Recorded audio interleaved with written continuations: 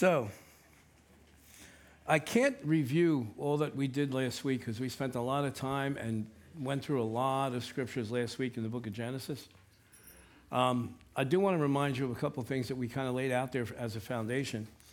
That I know there's some of us, because you go through things in life and you get burned, and there's a hesitancy to get involved in relationships, and people say, oh, I'd just rather be by myself, or with a dog or a pet or something in the house.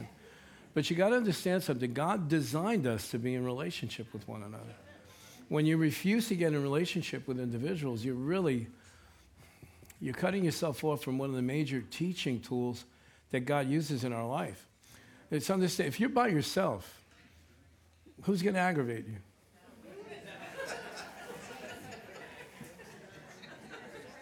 So I'm making this point. Sometimes it's through the people that God places in our life that can be difficult that we learn how to actually walk in love. Walking in love is not easy, and it's not automatic. We need all the help we can get to do that. You say, well, I just won't love anybody. Well, that's not the answer, because we're commanded to love one another. We're commanded to love strangers. We're commanded to love our enemies. We're commanded to love everything. We're commanded to love. But if you have no one in your life that's going to present you with a challenge, then that side of your life gets stunted. You're not going to develop, because, God does put people in our lives that we don't necessarily agree with, but he puts them there not to cause us grief, but to cause us and give us the motivation and the incentive to be able to change our hearts, to make sure that we can walk in love with people, walk in forgiveness with one another. And we're all flawed individuals. And one or two people recognize it. We're all flawed. We have character issues. We have weaknesses. We have damage. Some of us have suffered trauma to one extent or another in our earlier years, or even in our later years. I don't know what's worse, to have it in the early years or to have trauma in the later years. But one way or the other, look, so you're going to go move to an island by yourself. You're going to have to get along with people. Amen. But what I've seen, what we see not only in the Word, but we see even in life experience, is that sometimes we come out of situations better for the relationships that we've developed. It does something to us. It causes us maybe to depend on God more than we normally would. It causes us to really have to depend on his grace. I mean, how many people in here have ever been in a difficult relationship? I'm not talking about just marriage. I'm talking about any type of relationship, business partnership, neighbors on the street. You move into a neighborhood and you find out you live next door to a psychopath. And you can't just turn around and sell the house. You're going to have to learn how to get along with people. Just life on the planet. But I also see this side of it, and Jesus kind of gave us a hint about this. I've had people come to this church, and you might be one of them sitting here, throughout the years. In 26 years, you go through a lot of people. And I've heard this over and over again. When I saw how the people loved each other, when I saw how the people cared for each other, when I saw how people came to the aid of individuals who needed it, they convinced me that this is the church I wanted to be in. And it's not because of new beginnings. It's because Jesus said, by the love that you have for one another, will all men know that you're my what? Disciples. Not believers, disciples. A believer is the infant stages of our relationship with God. But to become a disciple is what? What's another word for disciple?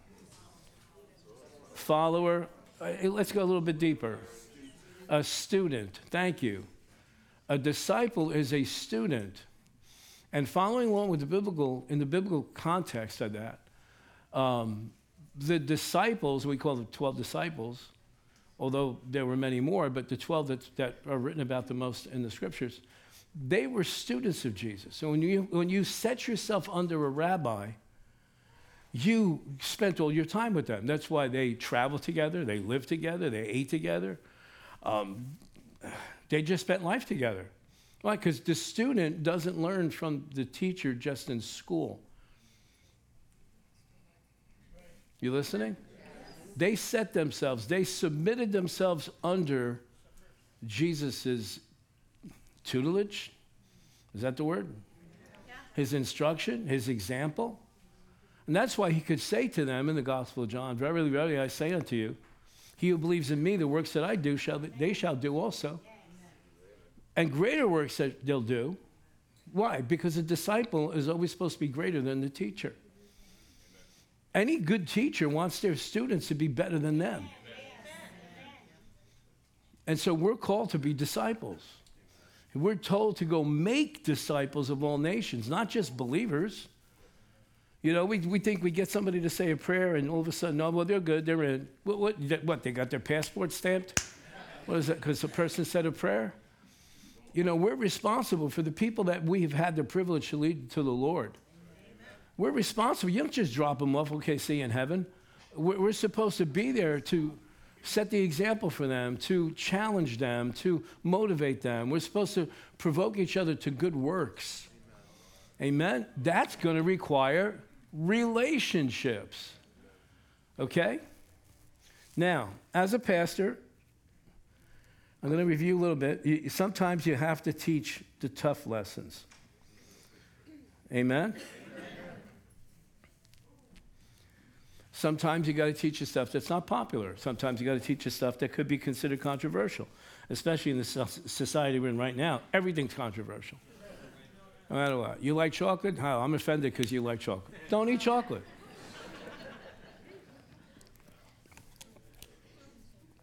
People get offended for every stupid little thing. Touchy-feely. That is a sign of people indulgent in the flesh. If you are on your way to learning how to die to yourself, and it's said the more self dies, the less touchy you are. And if you're going to be successful in relationships, you're going to have to get a tough skin. If you're going to be the type of person that every time somebody does something you don't like, every time somebody says something wrong, every time somebody gives you a look that you don't like, you're going to end up being miserable and all alone. You listening to me? So, we need to learn about these things. Now, last week, I ended up, at the end of the message, I ended a teaching last week, talking a lot about sexual sin. We're talking about relationships. The one thing that can damage a relationship, seriously damage a relationship, is getting involved physically outside of the covenant of marriage. The covenant of marriage is purposely called a covenant. It's not a contract, although some people try to make it a contract. In the eyes of the Lord, a marriage is sacred. And I'm not stirring this stuff up. I realize there's people in here, you might have gone through divorces, whatever. At least let's learn for the next time, okay? But in a society that we're living in right now where sex is just a given, it's just a given. If two people are going to date, boom, that's going to be it. God doesn't want this type of conduct going on. Not because he doesn't want us to enjoy, but it's because he knows the damage that it does. Because there's a spiritual principle, we talked about it last week, where the two become one flesh. Two become one flesh. That principle takes place. That spiritual bonding takes place whether there's a ring on the finger or not. Now, when there's a ring on the finger, you know what I'm talking about. When there's a ring on the finger, it comes under the blessings of God. Now, it's tough enough to get along, two people to get along under the blessings of God. Because you got to understand this, okay? Let's just throw it out there. All right? And we're going to go into some more scriptures about this because this is a dangerous situation. Because now, this probably doesn't apply to anybody in here, but there's messed up people walking around. Do you realize that? There's messed up people walking around. And what you learn over the years is that the more multiple partners that an individual has, we're talking about in the physical realm, the more messed up, if without God, you're going to be. Because every time you got involved with somebody physically, you took a part of their soul. They took a part of yours. Now you're walking around with 20 different personalities attached to you. Hurts, wounds. soul connections, soul ties. We've got guys walking around, I can't forget this, can't forget. Well, why? Because you bonded in a way that was supposed to be reserved for the one that you're going to spend the rest of your life with. It's just a spiritual fact. I know, when I left here last week, I was like, oh God, I know I had to talk about this, but so let me just review what we talked about last week here just a little bit. You bring your soul into spiritual bond with another individual, and multiple partners equals you multiply the problems. Please avoid this. Well, Pastor, it's too late. No, it's never too late. You can repent. You can go. You can get that situation right in the eyes of God. You can depend on the grace of God to help you not to fall into that situation in the future. I realize that Paul in his letter says it's better to marry than to burn. I understand it, but don't go crazy hooking up with somebody that you realize this is not going to work. Keep the relationship pure until you know this is the one that I want to spend the rest of my life with. And then make the commitment. Well, we love each other in the eyes of God. No, forget about the eyes of God. You need witnesses. God's in heaven. I've had people say, well, we've said our vows to each other in the eyes of God. And who was there to witness it? What legal thing is going to help you stay with that commitment? And if you decide to get stupid, why should you, I'm talking about guys, because most of the time it's the guy that gets stupid. Are we on the same page here? Okay. Not all the time, but most of the time. Now, why should that poor individual that you brought into this relationship, now you have no responsibility towards this person because you used them up like an orange peel? And you throw them aside? Is this too real tonight? Because somebody's got to talk about this stuff. That individual should have some legal recourse. How many of you watch Judge Judy? It's all the time. You get these two people, when they were in love, they didn't care how much they spent on each other. When they were sharing a bed, they didn't care how much they spent on each other. Then as soon as one gets offended at the other, all of a sudden the money they spent becomes a loan. Yes or no? And what does she say to them? We have no rules for people who are playing house. There are no laws to protect people that are playing house. We only have laws to protect people in a marriage situation. Now, that idea didn't come from the devil. It came from God. Okay? Responsibility, accountability, commitment, love. Well, we fell out of love. Love is a decision. Love is a decision. You decide whether you're going to stay in love or not. We'll talk about it a little bit more. Okay? But watch. This is the thing that messes up people's relationships. There's a bond that takes place that's not supposed to take place yet at that point. Why? Because a covenant is a contract with sacred and spiritual implications. And nowhere, I don't even think in legal language is marriage considered a contract. It's considered a covenant. And when a covenant is broken, there are spiritual implications involved. Adam and Eve formed the first covenant with God. It's called the Adamic covenant. It was an agreement made between God and man. God said, as for me, I'm going to supply all. I'm supplying you this garden, everything in it that you're going to need to thrive. Okay? And God said to Adam, take care of the garden, protect it, nurture it, and you'll be okay. What did Adam do? He broke the covenant. Why? Because he let the snake come in. He let the serpent come in. Adam should have been the first individual to say to this serpent, whether it had legs or not, okay? You know the story, right? God said, from this point forward, you're going to crawl on your belly in the dust. Well, if God said from this point forward, you're going to crawl on your belly in the dust, then that means something must have been different up until that point. Now, we only know snakes that crawl in the dust. But apparently, before this time, snakes were probably more like lizards that had feet. Part of the curse was that the snake was altered, brought it upon himself. You see what I'm saying? When a covenant is broken, there are consequences. Look, The Ten Commandments is God's covenant with Israel. They broke the covenant. By breaking the covenant, it signified that somebody has to die because that covenant is broken. Thank God that the Lamb of God came to the earth. And this is the whole reason why Jesus had to go to the cross and had to die. Somebody's blood has to get shed when a covenant is broken. Mankind in general broke covenant with God.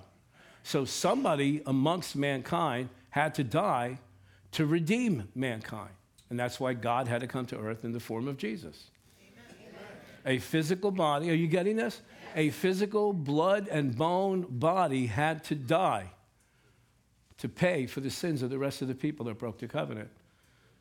See, they were slaughtering bulls and slaughtering lambs and slaughtering turtle doves and everything else, and that blood would cover their sins, but it wouldn't change their nature.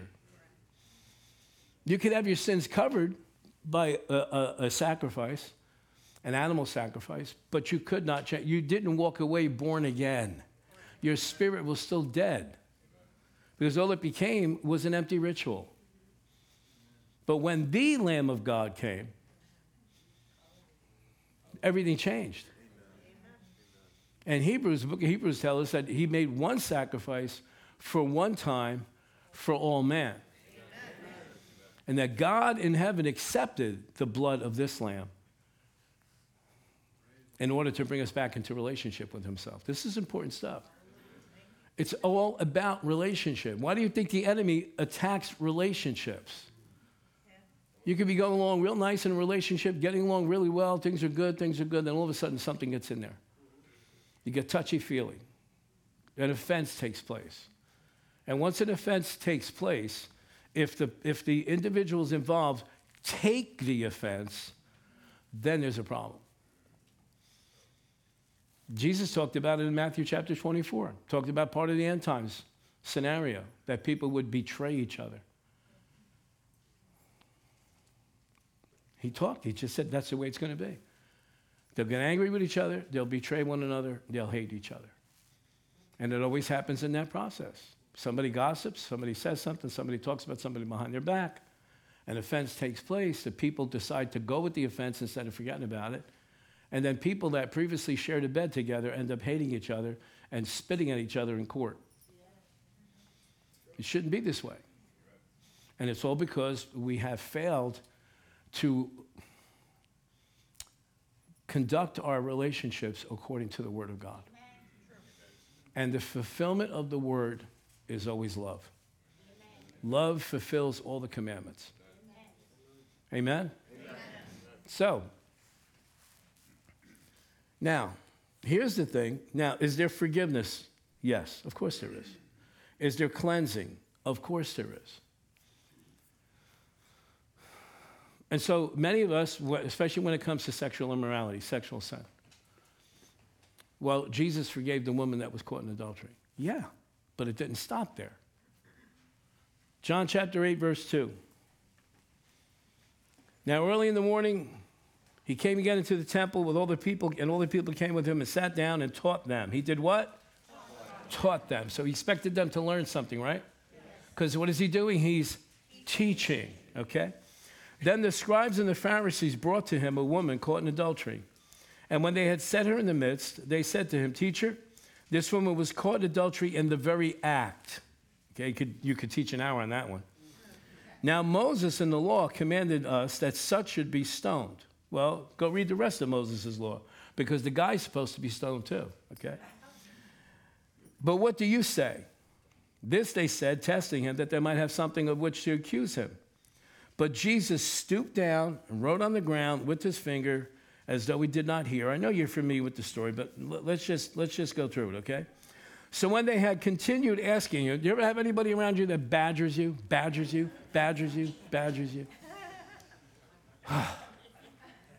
I had one of my kids like that. I won't say which one it was. Badger. And I'd go, let it go. But, and I said, let it go. How many of you like to be badgered? Do you like to be badgered? You have people in your life that don't know how to take the hint, like the first time you don't answer them, they keep coming. They don't take the hint? Okay. I thought it was only me. All right. So, then those who heard, well, he stooped down and wrote on the ground, and those who heard it, being convicted by their conscience, went out one by one, beginning with the oldest, even to the last. And I just recently taught on this in depth. I don't know if you remember this, about what really happened when he bent down and wrote the ground. I don't have time to go tonight. So when Jesus, so they left one by one, beginning with the oldest, because he knew the best, he knew more, he had more life experience. And Jesus was left alone, and the woman standing in the midst. When Jesus had raised himself up and saw no one but the woman, he said to her, "Woman, where are those accusers of yours? Has no one condemned you?" And she said, "No one, Lord." And Jesus said to her, "Neither do I condemn you." And that's normally where we stop. That's normally where we stop. But he didn't stop. What else did he tell her? You want to say it nice and loud with me? 1, 2, 3. Go and sin no more. Just because we're forgiven, when we repent and we receive cleansing, we should do our best to not fall into that trap again the next time. Go and sin no more. In fact, one time he told somebody, go and sin no more, lest a greater thing come upon you. Because, listen, I'm talking to Christians now, I'm talking to believers now, I'm talking to people who have a born-again relationship with the Lord Jesus Christ, well, God the Father through the Lord Jesus Christ. Okay. No place in the Word of God in the New Testament are we told not to sin or we're going to lose our salvation. At least I haven't seen it there. If you have, please enlighten me. But what we hear over and over again is this: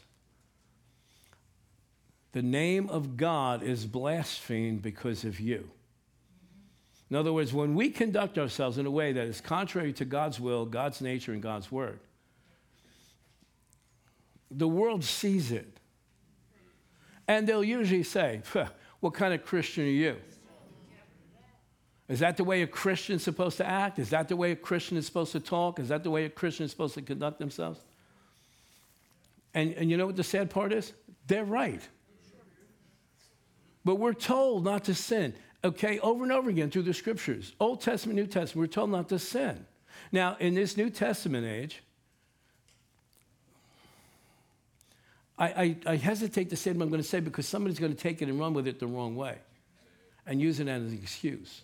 You're born again. Your sins were put on Jesus Christ. You've been forgiven. Amen. Past, present, future. One shot, the whole file was taken out, brought to Jesus from the moment that you were conceived until the moment that you die. He knew everything you were going to do and still chose to forgive you. Amen. So when we sin as a Christian, our problem, and don't take this the wrong way, hear my heart, hear the whole thing. Our problem is not between us and God. What are you going to do that he doesn't know already? And he still chose to forgive you. But the problem is, and especially with the topic we're talking about here, when we're involved in sin, number one, it affects our relationships. Number two, it gives an open door for the enemy to come and attack us. And then when he does attack us because we're sinned and we opened up the door, we turn around and go, God, how could you let this happen to me? And God's like, I've been telling you to shut this door for years. I've been trying to deal with you to stop this conduct. I love you. Nothing's ever going to separate you from my love. But you keep opening the door for the devil to come in and either put a sickness on you, bring poverty into your life, ruin a relationship, bring you scars. Are you listening? Yes. I mean, honestly, you might be in a relationship right now with somebody who's not honest. How does that make you feel? How could you be secure in a relationship when somebody that you're in a relationship with, and this could be a guy or a girl, it doesn't matter. You know they're dishonest. Well, dishonesty has a lot to do with lying. Lying is sinning. Even not being a person of your word is sinning. How could you have a good relationship with that person? You can't. So at some point, somebody's got to step in. And I'm pleading with you, if that's you, break the cycle now. Well, how can I do that? You're not going to be able to do it in your own strength because you probably have tried already. And in most cases, your flesh gets so used to this kind of conduct. And especially when we convince ourselves, well, I'm going to go to heaven anyway, so it doesn't. No, it does matter. We're only here on this earth for like a... And we're going to have to live in eternity with the consequences of what happened in that for all of eternity. Are you listening? This is a big deal. This is a big thing. Most of the instructions we have in the New Testament writings to the church, the letters to the churches, are all about how to conduct relationships. Forgive one another, put up with one another, love each other, carry each other's burdens, believe the best about each other, love each other, forgive each other.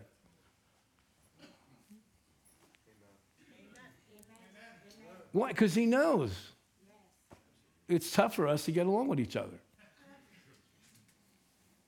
Well, if that person could just change. Just saying the same thing about you.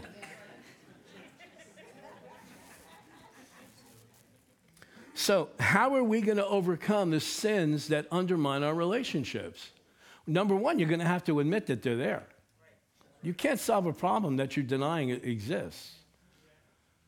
Number two, you're not going to be able to do it in your own strength. But thank God that he's the one who supplies all of our needs. Let's go to Titus, book of Titus, chapter 2. I know you've heard this scripture before, but we got to start doing what we hear. Titus, chapter 2, verse 11. You following me? Are you following me? Do you want to learn something? Yes. Do you want to you're getting lighter and lighter as we go along. Do you want to learn something? Yes. Do you actually want to pick up the tools that you can use to stop these cycles of sin? Yes. For the grace of God that brings salvation has appeared to all men. Who is the grace of God that brought salvation and appearing to all men? Jesus. But he's calling, the Holy Ghost here is calling Jesus the grace of God. For the grace of, that really should have been capitalized.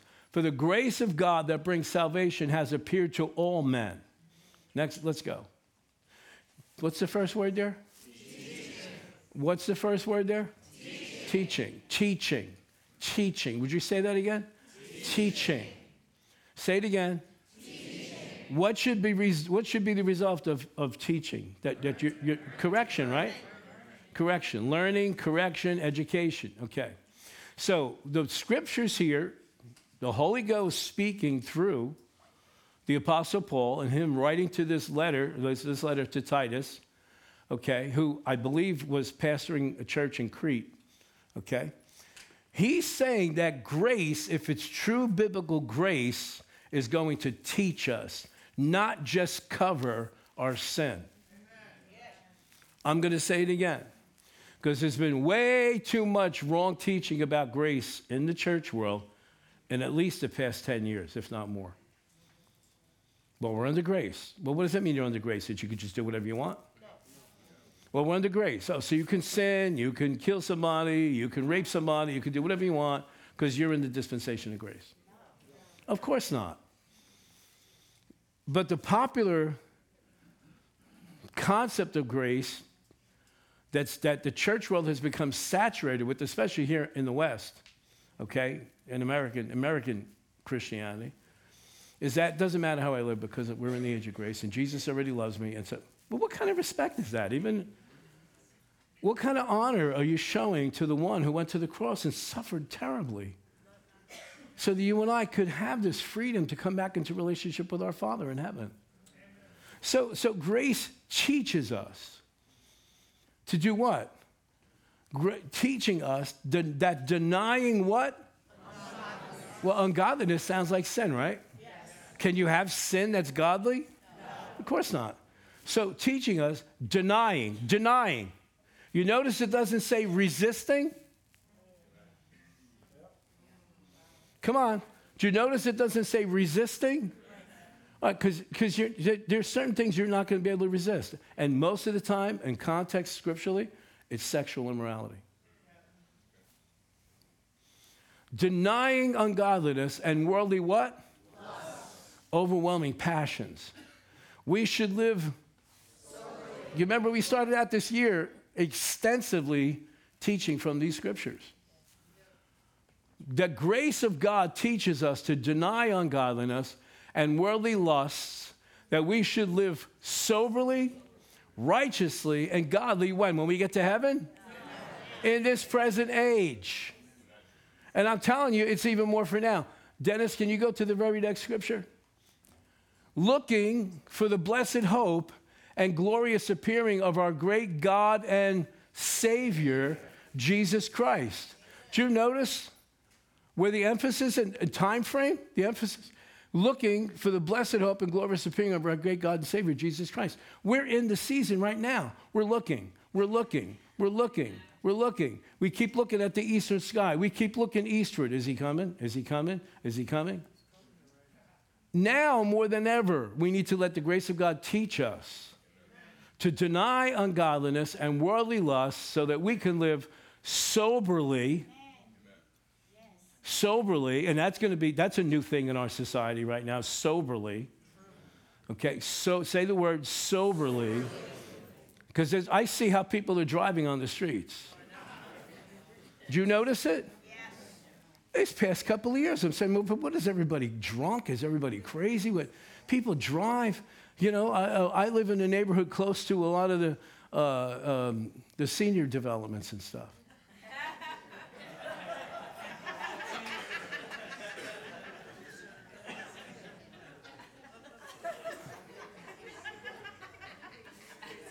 Don't you even look when you pull out of the development?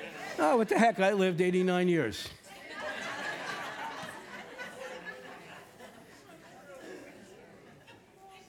Is it my imagination or what? Don't care. Just drive. Then on the other side of things, like the state of New Jersey wasn't messed up enough, they had to go legalize pot. Yeah, don't look around. Don't twitch. Okay, we're going to talk about this in the new year. Oh, Jesus. Well, it's legal. Legalized by who? By a godly society? By a godly administration? By a godly government? No. We won't talk about it right now.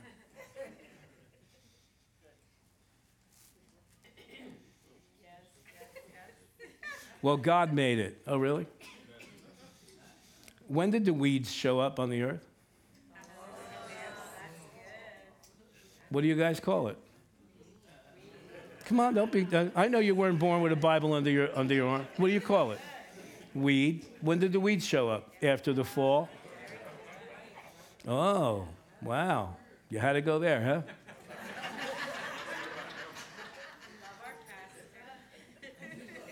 No, listen, if we're going to talk about things that are destroying relationships, then we've got to talk about things that are destroying relationships.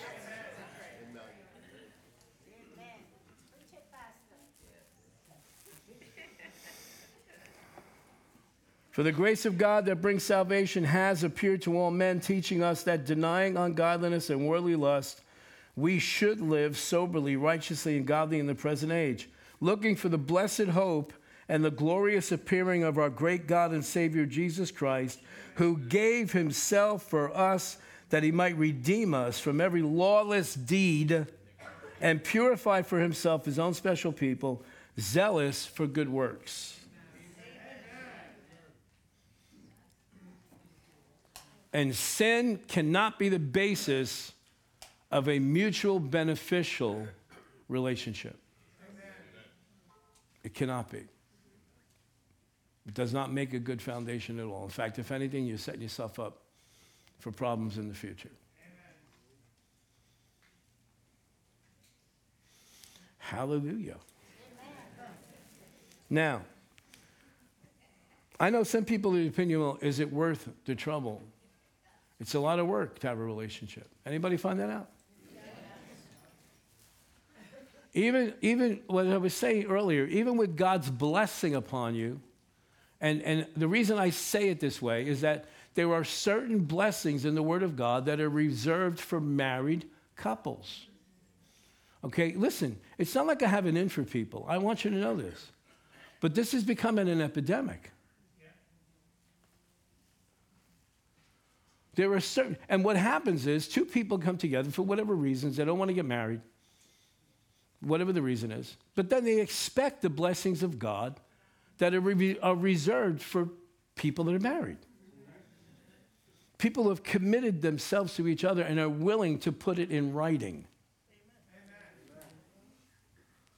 They're special. So what happens now? Frustration comes. Well, what do you expect? Get things right. Well, I'm a pastor, but to be truthful with you, I really don't know if I want to stay with the person. Then what are you doing with the person? What is it, a toy? Is it a plaything? Are they a plaything? Would you want to be used like that and then thrown away?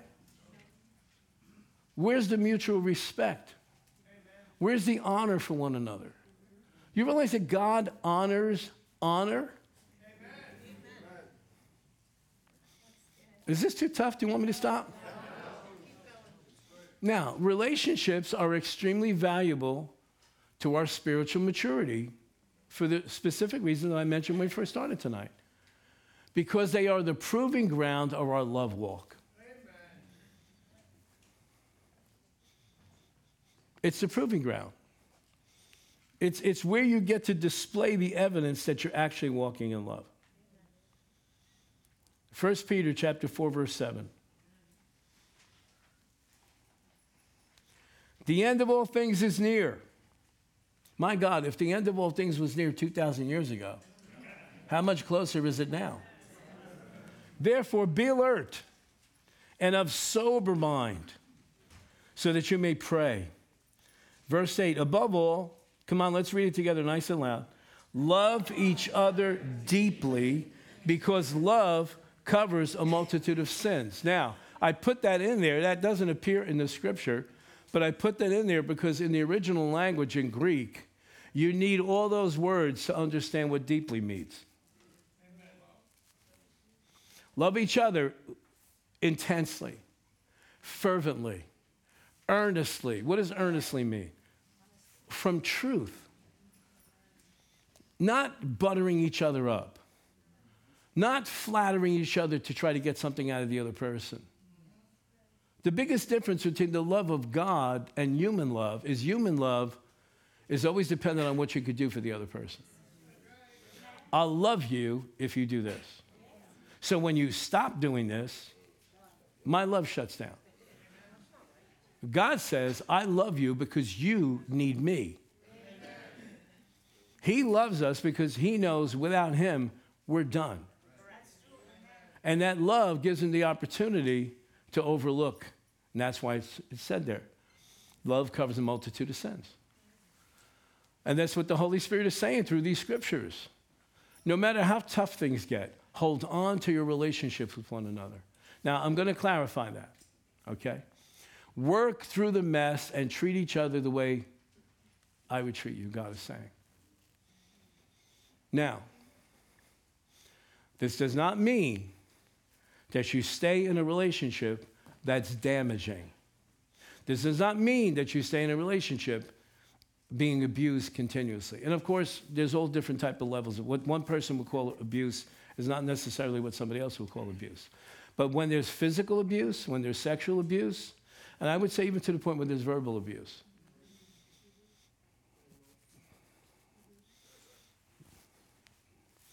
Now, there's some people that have grace to stay in those relationships. And these are the people that you and I sometimes observe and go, don't they see what's going on? Isn't that person, now it's usually the person who's being victimized, doesn't that person realize what's being done to them? And the truth about it is sometimes they don't. Anybody here ever been in that kind of a position? Just one or two. We'll talk about it later. Okay. Listen to me. We've all been in those positions. Now, especially if you're the head of a house, or if you're in some type of leadership position, or an area of responsibility. We're talking about as Christians now. This teaching, this whole series is more for Christians than it is for anybody else, okay? Because we're under the grace of God. We're tapped into the grace of God. You and I have the love of God abiding in us, okay? But listen, there is a time that God's grace will literally blind you to the stuff that's going on in a person's life. Because he's trying to use you to be his grace towards that individual. But then there's a time when that person does not take advantage of that grace, and in fact actually sees it as weakness and keeps taking and abusing and mistreating and taking advantage of over and over again. Then there's a time when God's grace, almost like a windshield, goes, and you see it for what it is. And even then, some people won't make the move. Because the devil comes and lies to them and says, where are you going to go? How are you going to live? Who's going to take care of you? What about your kids? Look at all the years you invested up to this point. Now, you have to be the judge there to decide, okay, what am I doing here? What am I doing here? But God will give you the grace. I know as a pastor, I never knew this before I pastored, would have had any point of reference to it. I know there's been times when God has blinded my eyes to the conduct of certain individuals, whether that's family members or whether it's members of this congregation. And I'd have other people come to me and go, don't you realize what's going on with this person? I'd go, no. What are you talking about? I've had it happen multiple times throughout the years. I remember standing right here one time when a person who, this is many years ago, this individual who hated my family, just hated us, tried to do everything possible to bring division in my family. I'm talking about my personal family. And I was completely oblivious to it. And one of my sons came up the platform one day after service and said to me, how could you even talk to them? You know how they're talking behind our back. You know how they're talking about us behind their back. You know what they've done. You know what she said. You know. And I go, I don't know. Then there was a time then when the blinders came off. You don't think that happened with Jesus and Judas? Because I keep going back to this. Peter did the same thing Judas did. Peter got restored. Judas is in hell. Both betrayed Jesus. Jesus treated both of them with dignity. In fact, treated Judas probably better. Do you remember at the Last Supper? John says to Jesus, who is this person that's going to betray you? And Jesus says, watch this. And takes a piece of bread and dips it into the gravy or whatever it was and hands it to Judas. Now, that doesn't mean anything to us, but in that culture at that time, Jesus designated Judas as the guest of honor, the VIP at the Seder dinner that night, knowing this is the guy that's going to betray me with a kiss.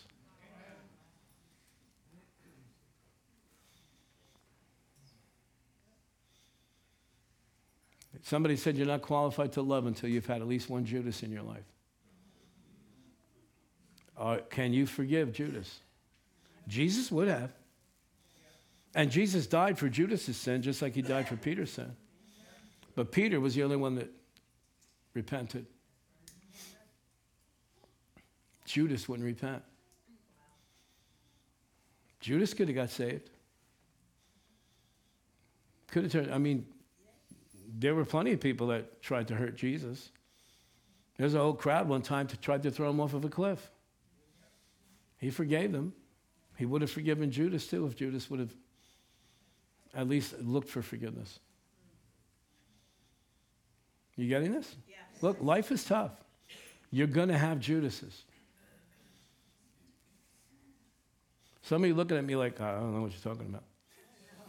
You're going to have Judases. And sometimes they're the closest to you. What are you going to do about it? Are you going to let them embitter you for the rest of your life? Pastor, I could sit down with you, I tell you how I've been betrayed. Honey, forget it. Just save the words. Your story is the same as everybody else's. We've all been there. We've all been there. It hurts. It hurts. But unless you're going to learn how to forgive. And now look, I'd be a hypocrite if I stood up here and said to you it's easy. But it is a decision. It is a decision, and we have to make that decision because we've been forgiven so much. And again, you can't separate forgiveness from a teaching on relationship. You just can't. Because if you're going to have relationships with people, you're going to have to learn how to forgive.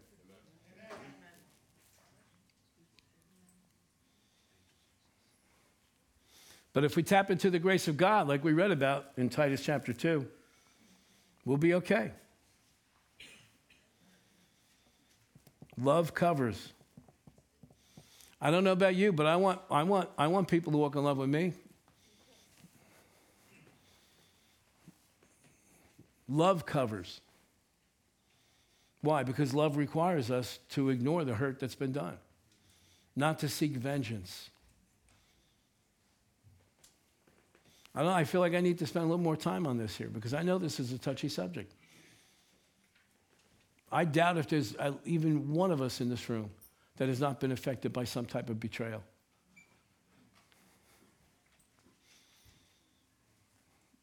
And the ones that hurt the worst are the ones that are connected to you.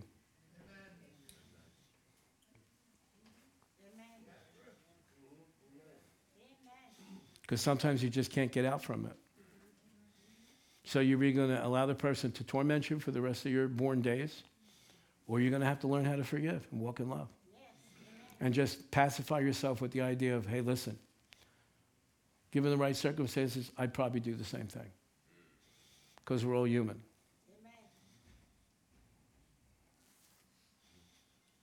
What do you want to do? Do you want to live in bitterness the rest of your life? And it seems like, I don't know if everybody's having this experience, it seems like the older we get, the easier it is to stay in bitterness rather than to deal with the situations. Amen. And that's not good. Because the scriptures tell us that bitterness, it's like dry rot to the bones. Bless you. Tough one. And sometimes God will just keep us in it. Just, well, you're going to learn. You're going to learn. He's going to keep you. But God, release me. Let me go. Take this person out of my life. Let me move on. No, stay here. Because you're not qualified to move on until you deal with this thing. Amen. Is this doing anything tonight? It's a tough one. But this is where the rubber meets the road. This is where we find out whether we really are believers in the Lord Jesus Christ. Because he didn't just say to love. He said, love the way I have loved you. Oh. It's hard enough to love on a human level. You had to put that in there, Jesus. You couldn't just say love one another. You had to say love one another as I have loved you. Oh, my God. That blew it right out of the water. There's no way that you and I could do that without his grace. Seriously, without his grace. And I know we all have stories. But one of the greatest experiences I've had along these lines hit me out of left field, snuck up on me without me realizing it. I know we all make jokes about in-laws and stuff like that. But the fact of the matter is, I knew my wife, we met, gosh, first time I saw my wife, I was 13 years old. We lived 4 houses away from each other. My parents had just moved us out of the city, out of Elizabeth, and took us to Colonia. Does anybody know where Colonia is? Yes. Woodbridge Township. Well, back then it was like moving to the farms, you know. So we're going to look at this house. I was only 13. I'm looking around. I'm used to hanging around on street corners over there, you know.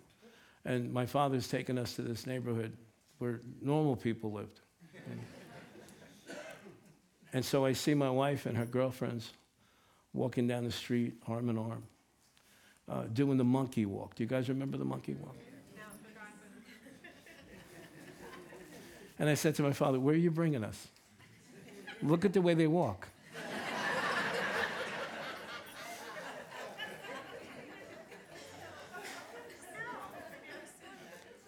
You know what I'm saying? So that was the first time I laid eyes on my wife. And then we became friends and stuff like that. So I met my mother-in-law, who would become my mother-in-law. I was only 13, 14, 15. And she was a piece of work, God bless her. We had a lot of lively debates together. Got married. Now, I'm not saved at the time yet, you know. And so, when you establish a precedent in a relationship, it's hard to get over that precedent. And the precedent was, we're going to be adversaries for the rest of our lives. You don't like me, I don't like you, I'm good with that. And even after I got saved, we really didn't see each other that much. But when we did, she was always, you could always trust her to put a dig in. You know what I'm talking about? Okay. So years go by, decades go by, and we learn how to tolerate each other.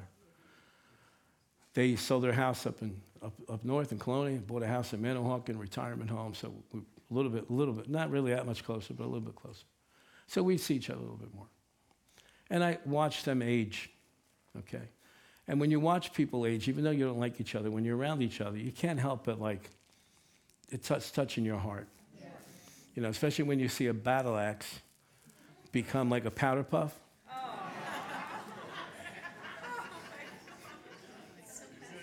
Is this too real? Is this too real? Then my father-in-law passed away. Barbara's dad passed away. And she sold the house. In fact, the house she bought, she signed the contract on a Friday, right here, one of the neighborhoods right here. And she said, my husband will never see this house. He was in the hospital at the time. And sure enough, she signed the contract on Friday. Sunday night, he died. So he never saw the house. So she moves here. She's only 4 minutes away from us. And now, so we start checking on her. My wife's got to take care of her. She had a cancer operation. She came through that, thank God. Had a knee replacement, came out like a champ. But we're there every day, taking care of her. And it became a habit. That's how I got in the habit of watching Jeopardy and Wheel of Fortune, because that's what you do at that age. And then all of a sudden, about 6 months into this, I realized I'm in the kitchen making her coffee. I'm asking her what kind of cookies she wants or what kind of cake she wants. And on the inside, I said to myself, what happened to you? You became a softie. You went soft. But then I realized, oh my God, I don't have those feelings I used to have for her. All of the harsh comments, all of the backstab, all of a sudden just all disappeared. It all melted away. And it literally came out of left field. It was, and I used to joke around when I would say to her, you know I'm your favorite son-in-law. And she'd go, yeah, because you're the only one I have.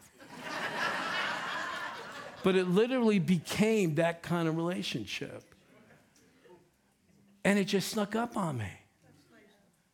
And it was the most amazing display and act of the grace of God that I had ever experienced up until that point.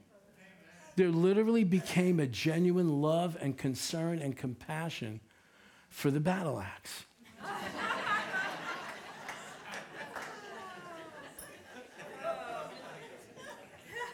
Now watch. We have names for people, but they exist in our perception. Now the truth was with her, she was that way. But the grace of God just snuck up on me. If you would have told me 20 years before that I'd be waiting on this lady hand and foot, making her coffee, is it too hot? Do you want me to put some more sugar? I would have said, you are out of your mind.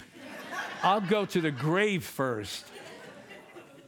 But you see, that's what the love of God will do to your heart. When you, watch this, because we got to go now, we're done. When you esteem relationships.